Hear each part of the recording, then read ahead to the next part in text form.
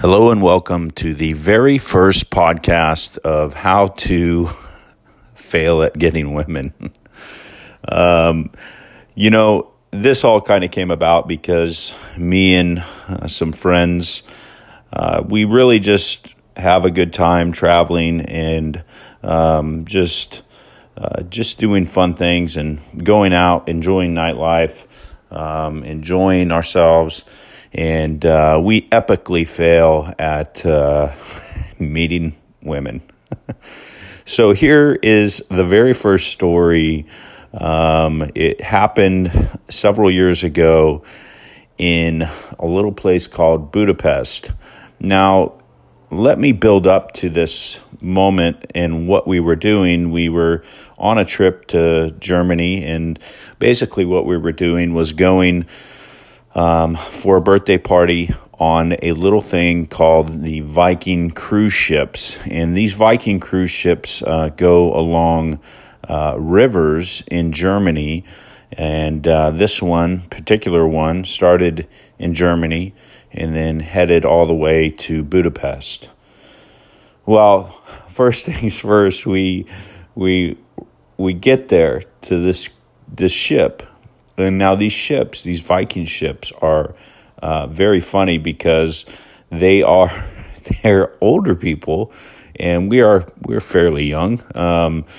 And we roll onto the ship, and the very first thing, our crew of banditos, whatever you want to call us, we roll onto the ship, and they have this gentleman who's called the cruise director, and he looks at us. And he goes, "What in the world are you guys doing on this ship?" And I think we all responded, "Well, we came here to party. What are you talking about, man?" So we get on this ship with most. I think the youngest people were 60 years old, and we proceeded to have a absolute blast.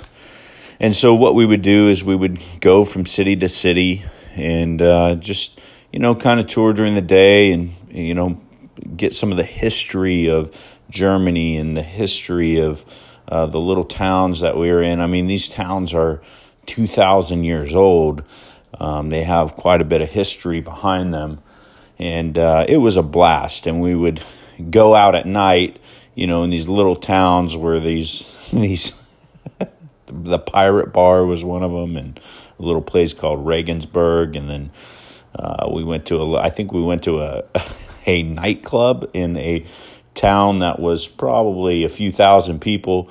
So it was a blast. We were having a great time, a fun time, and we would just, like I said, go out at night, do the history in the morning. Well, we get to Vienna, and we're having a great time. And we roll into Vienna at about 3 a.m. Well, me and a friend of mine stayed up that night. We stayed up because we wanted to roll in on the top of the ship, and see Vienna, Austria, as we rolled in. And it was a beautiful sight. It was absolutely just amazing.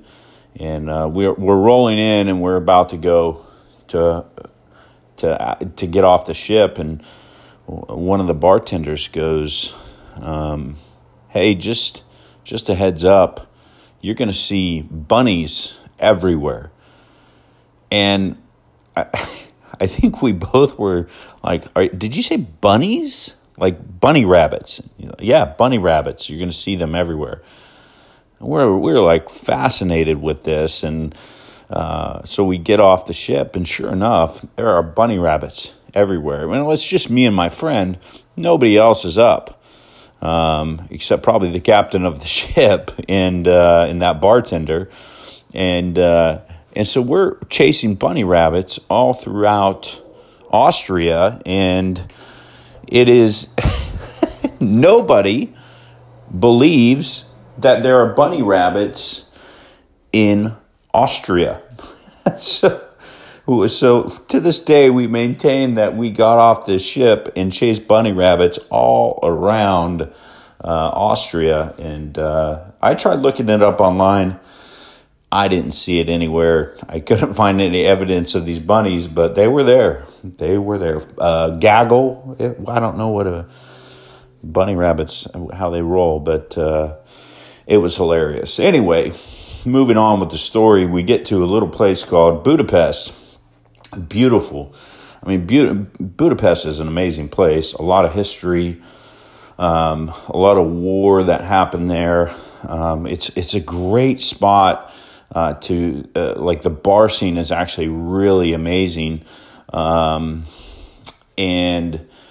one of the things that they did was they converted these ruins from the war. So there were houses and just buildings that were in ruins, and they are now called the ruin bars. And the first night that we got there, it was interesting. They have what we called prostitutes. They're very bold and they just come right up to you. There were a lot of interesting situations. One of them, they come up and they say, "Hey, do you know where McDonald's is?" We're like, "No, we're tourists. We have no idea." And then their follow-up line is, "Do you want to buy some cocaine?" I'm like, well, that escalated very quickly. No, thank you. It was an interesting place. So we went out the first night that we were there, and one of my friends, we'll call him Jan, just to cover his name. So Jan meets some lovely ladies, and they told him to meet at the Mouth Bar.